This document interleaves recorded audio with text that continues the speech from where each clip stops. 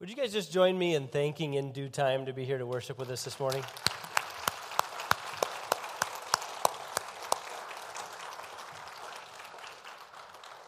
You'll get to hear him one more time at the end of the service today. If you have your Bibles, please join me in Mark chapter 7. Mark chapter 7, and we'll pick up where we left off in verse 14. And as you find your place there, just a couple announcements that I want to bring to your attention. As always, there are more in here than what I have time to read to you, but just a couple of things we want to point out. Next week is the final week that you can bring in your shoe boxes for Operation Christmas Child. So if you've got one of those at home and you've been meaning to fill it up, well, fill it up this week and bring it back next Sunday. They'll be shipping them out next Sunday afternoon, so make sure you get it back here next Sunday morning. We also don't want to forget to mention our Thanksgiving baskets, because next week will be our final week that you can drop off some of the non-perishable goods, and you can find a list out of the Welcome Center, the handout that's been in the bulletin for a few weeks now, of some of those items. If you would also like to be involved in other ways, of course, we still need some help with financial donations that will help cover the cost of the turkey and other perishable items, as well as being involved in the distribution on November 19th. There's a sign-up sheet on that table that has all those canned goods starting to pile up out there if you want to help us out with the distribution. So look for ways that you can be involved and help us reach some needy folks and needy families in our community.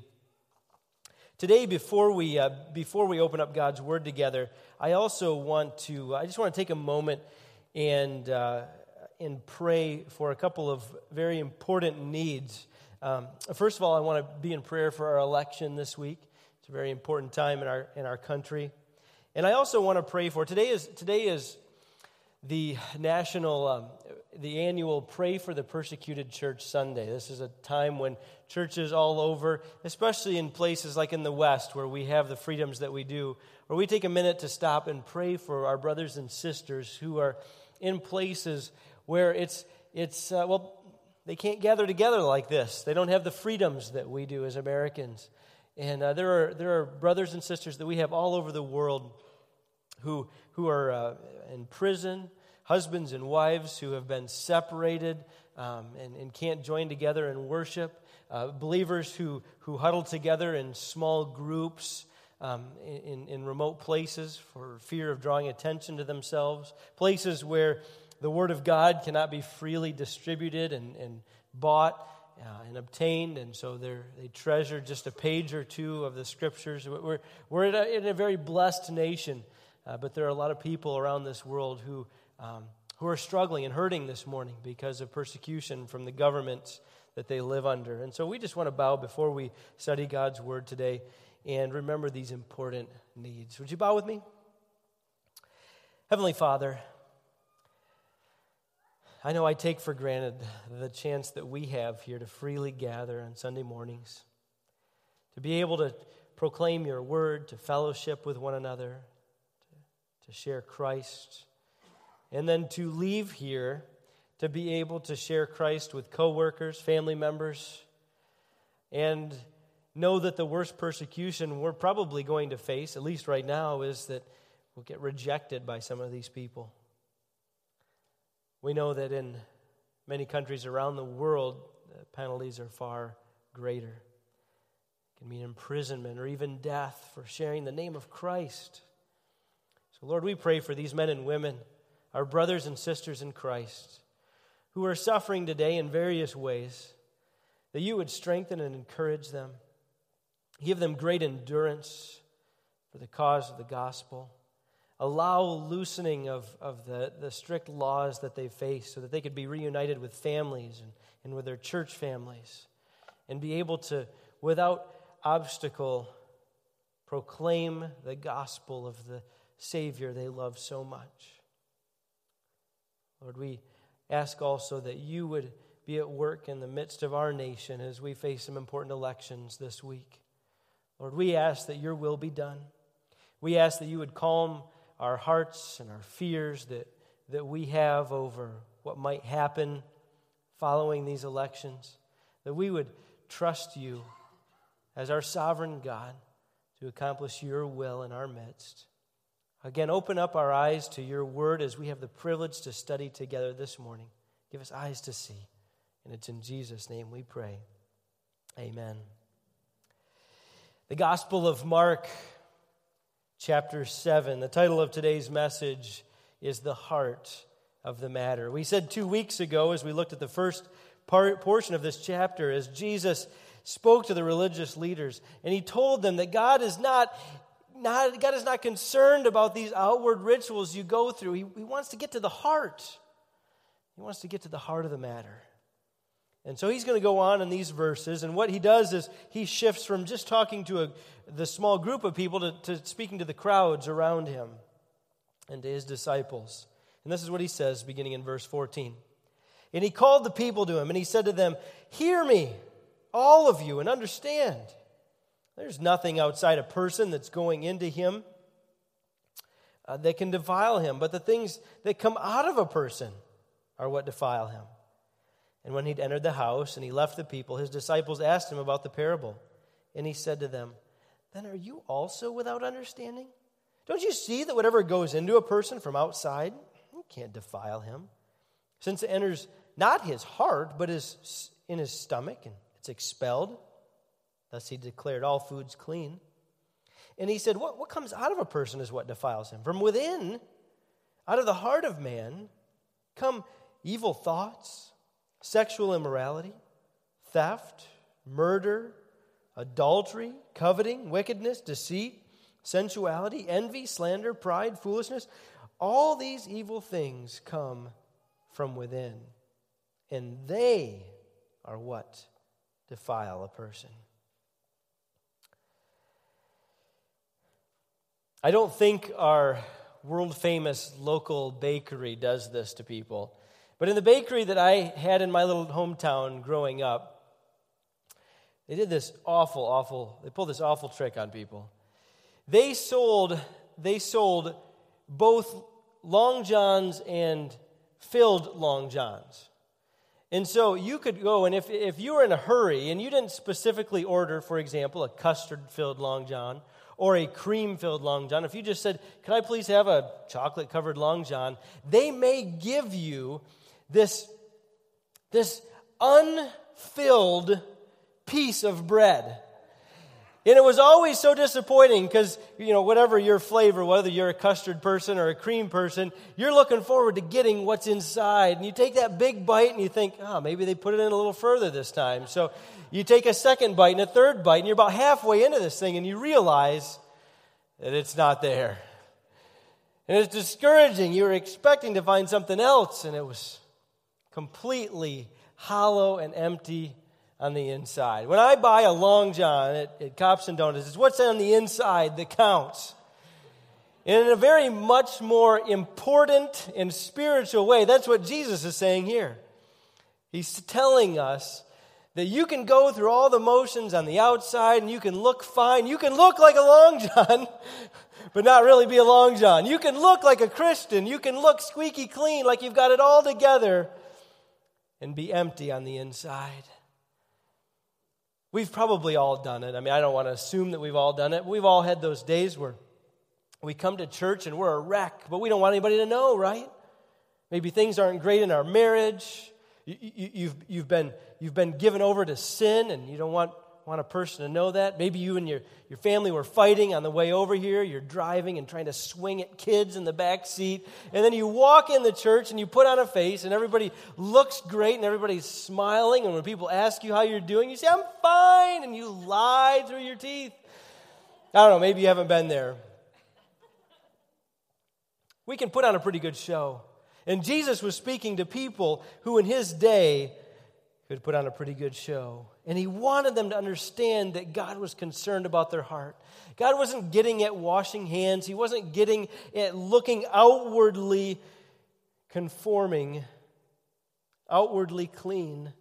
He wanted them to get inwardly clean. If you're filling out the notes, it's just a very simple 2-point outline today. The first thought is that the problem is deep. The problem goes beyond, if you remember the discussion at the beginning of chapter 7, it goes beyond washing hands or going through rituals to wash the cups and the pots and the copper vessels and the dining couches. It goes beyond that.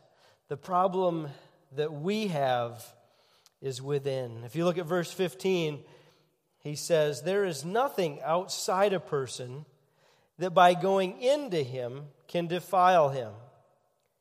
But the things that come out of a person are what defile him." Or another translation puts it like this: "It's not what goes into your body that defiles you.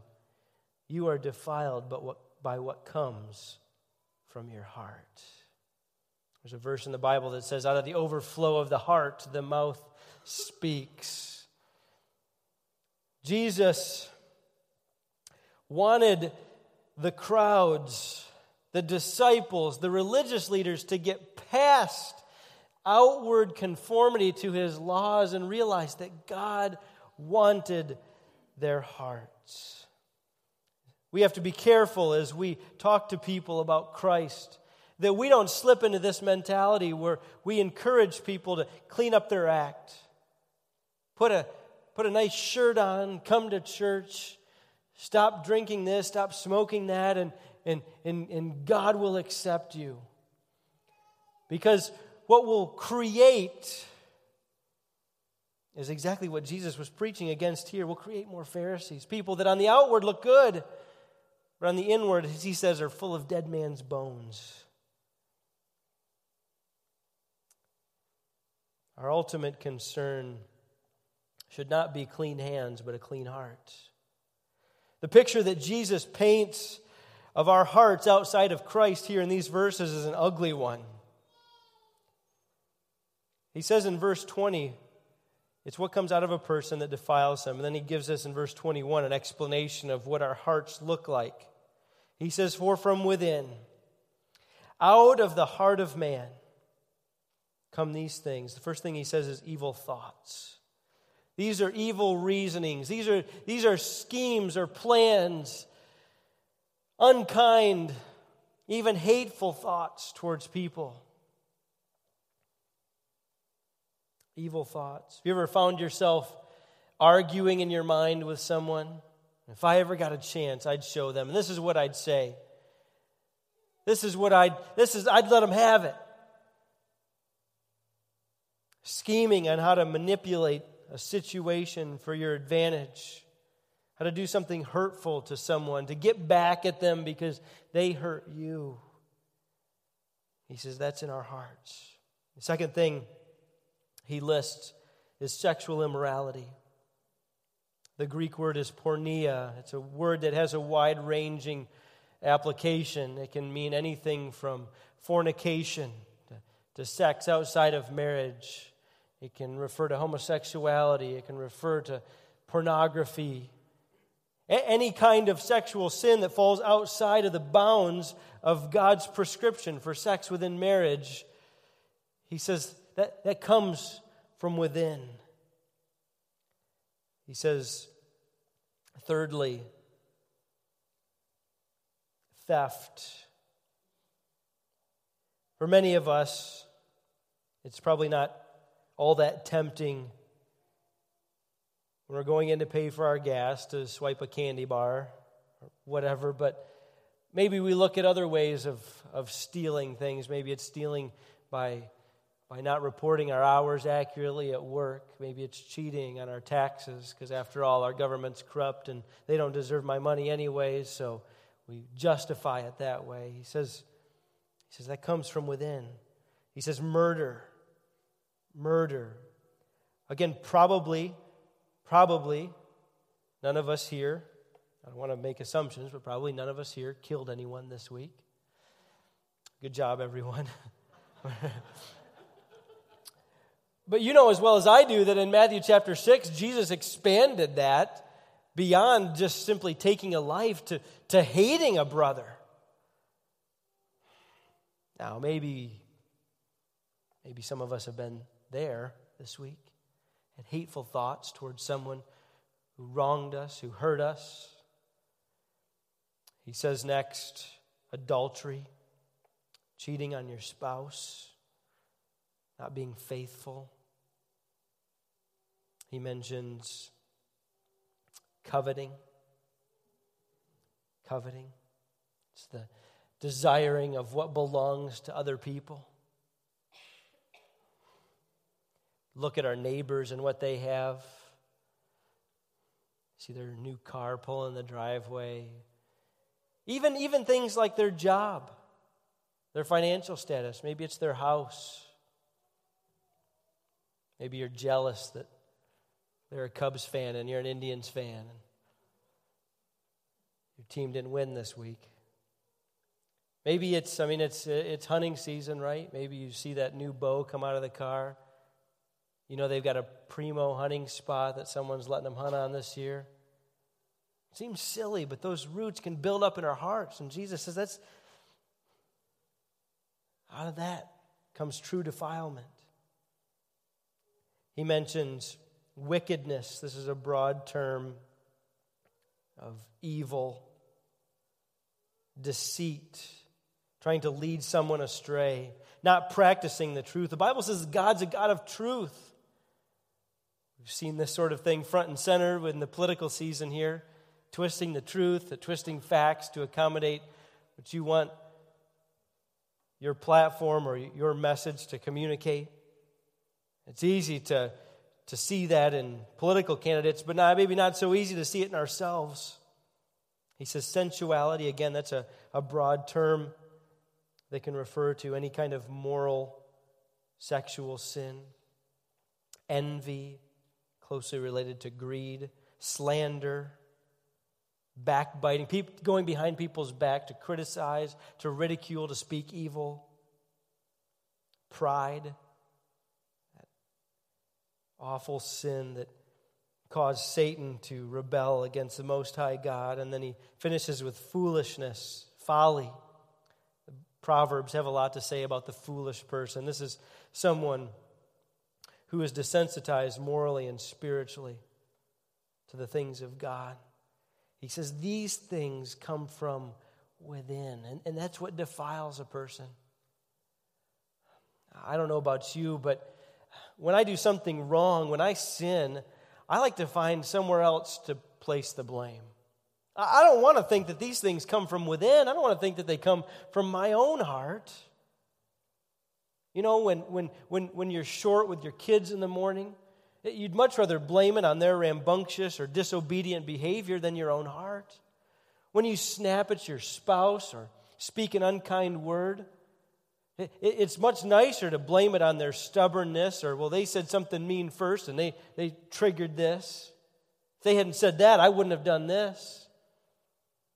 If your boss was a better person, if your coworkers were easier to get along with, if your financial situation wasn't the way it is, doggone it, I wouldn't have done that stuff. It's great to find a scapegoat for our sin. Even Satan, right? I mean, Satan is the accuser of the brethren. We're going to see that in a moment. He wants to see us fall. He's going to tempt us. It can be easy to blame it on him. There's that old comedian that always would say, the devil made me do it. And we could slip into that same mentality. It's not my fault. It's my circumstances. It's the way things are. Jesus here is dispelling with that notion. He says, listen, when you sin, when you do evil, when you commit these sins, the problem is looking right back at you in the mirror. It comes from your own heart. Now, here's the great thing, is that the Bible says in Jeremiah 31, under the new covenant, that God gives us a new heart. When we trust in Jesus as our Lord and Savior, the Bible says that we become a new person. Behold, all things are made new. We're not the same person we once were. The Bible says that we're now, according to Romans 6, we died to sin. We no longer have to live in that bondage. And so that God has given us truly a new heart. We're a new person. We're a new creation in Christ Jesus. So these things that Jesus mentions in these verses, they don't have to be our mode of operation. They don't have to be who we are, because the Bible says we died to those things. We're a new person. That's why like Ephesians and Colossians constantly remind us to put to death that old person, because we're constantly being drawn back towards who we used to be. Our sinful flesh cries out to us and says, come on. Don't you remember what a great time we used to have? When we hung out with these people, when we went there, when you weren't stuck in church Sunday morning, you didn't have to hang out with those stuffy Christians. Come on. It was so much better, wasn't it? The old man calls to us. The old man deceives us from time to time into going back to the way that we live. But God's word over and over tells us again. In fact, I love the passage. The verse is either in Romans 6 or Romans 7. But it says, what fruit did you derive from those things of which you are now ashamed? What do you have to show for the life lived for yourself and for sin? What good came out of that? To remind ourselves of these truths that we are a new person. How do we get from this defiled heart to the new heart? Because no amount of work on our behalf, no amount of effort, no amount of self-help, no amount of labor can earn a new heart. And so while the problem is deep, we need to remember that the cleansing is complete. The cleansing is complete. In my study of this passage, I came across a story. I was reminded of a story that I'd forgotten about in the Old Testament. It's in the book of Zechariah. I'll give you a second to turn there, but I want you to follow along as we read. Zechariah is not necessarily a book that we frequent. I had to even put a bookmark in there because I didn't know if I'd be able to find it while I was up here preaching. It's not necessarily a book that we find ourselves in every day. But in this passage, the prophet sees a vision of Joshua, the high priest. Now, this is a different Joshua than the Joshua from the book of Joshua, the Battle of Jericho Joshua. This is a high priest who lived during Zechariah's time, and of whom Zechariah sees a vision. And verse 1 says, then he showed me Joshua, the high priest, standing before the angel of the Lord, and Satan standing at his right hand to accuse him. That's what Satan does to us. Satan is known as the accuser of the brethren. He wants us to get tripped up and remind us of all the things that we've done wrong and that we continue to do wrong. And he wants us to think that we've pushed the limits just too far and we're no longer acceptable to God. And he was accusing Joshua here. And verse 2 says, the Lord said to Satan, the Lord rebuke you, O Satan. The Lord who has chosen Jerusalem rebuke you. Is this not a brand plucked from the fire? And there's so much we could say about that verse, but we'll go on to verse 3. It says, now Joshua was standing before the angel, clothed with filthy garments. Now, this may not trigger much for us coming from a 21st century mindset, but for a Jewish person reading those words in verse 3, they would have been alarmed. Clothed in filthy garments. They would never have imagined a high priest clothed in filthy garments. The priest went through extensive purification rituals. For example, on the Day of Atonement, they would celebrate, which would be around early October, our time, the Hebrew celebration of Yom Kippur. He would go through several layers and levels of washing, and then disrobing and going and fully bathing himself, and then putting on another garment, and then repeating the process and putting on yet another garment. And so that as he was presented before the Lord, there was not to be a spot on his priestly clothing anywhere. And to read that he was ministering it says, with filthy garments. Would have been shocking to the Jewish person. Unthinkable that he would dare approach clothed in such filth. In fact, the Hebrew seems to indicate that the word could be translated, instead of filthy garments, the clothes were covered in excrement. It's a disgusting word that shows the absolute filth that this priest was standing in and covered with.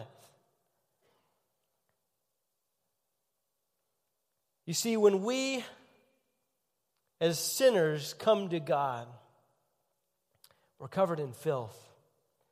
We can try to clean things up. We can try to do the laundry, get the tide out, get the shout, spray, wash, clean things up.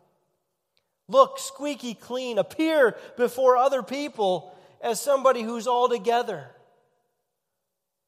And we know the right stuff to do. You know that you could play the game. You could come to church every single Sunday. When my wife and I were at some meetings recently, one of the discussions that we had as pastors were just how to minister in the 21st century, because church attendance, the philosophy with regards to church attendance has completely changed from what it was 20, 30 years ago. The average church attendance in the United States now is, the average church attender comes 1.9 Sundays a month. 1.9 Sundays a month. And so we were just discussing how you minister to folks that you only see every other week, and how you reach out in that way. But let's say you come every single week. You come during the week. You find activities that are going on, and you make sure you're there. You're involved in the dinner theater. If you're not involved in it, you're going to come every 5 or 6 nights of the show. I mean, you're all in to the church thing. Let's say you're a giver. You make sure that you give of your tithes and offerings to God. In fact, you're going to go above the 10% rule that was in the Old Testament, and you're going to give 15 or 20%. You're going above and beyond. Let's say you study the Bible with your family every night before you tuck your kids into bed. You volunteer for organizations in the community that minister to needy people. You stay up late reading your Bible. You get up early to pray.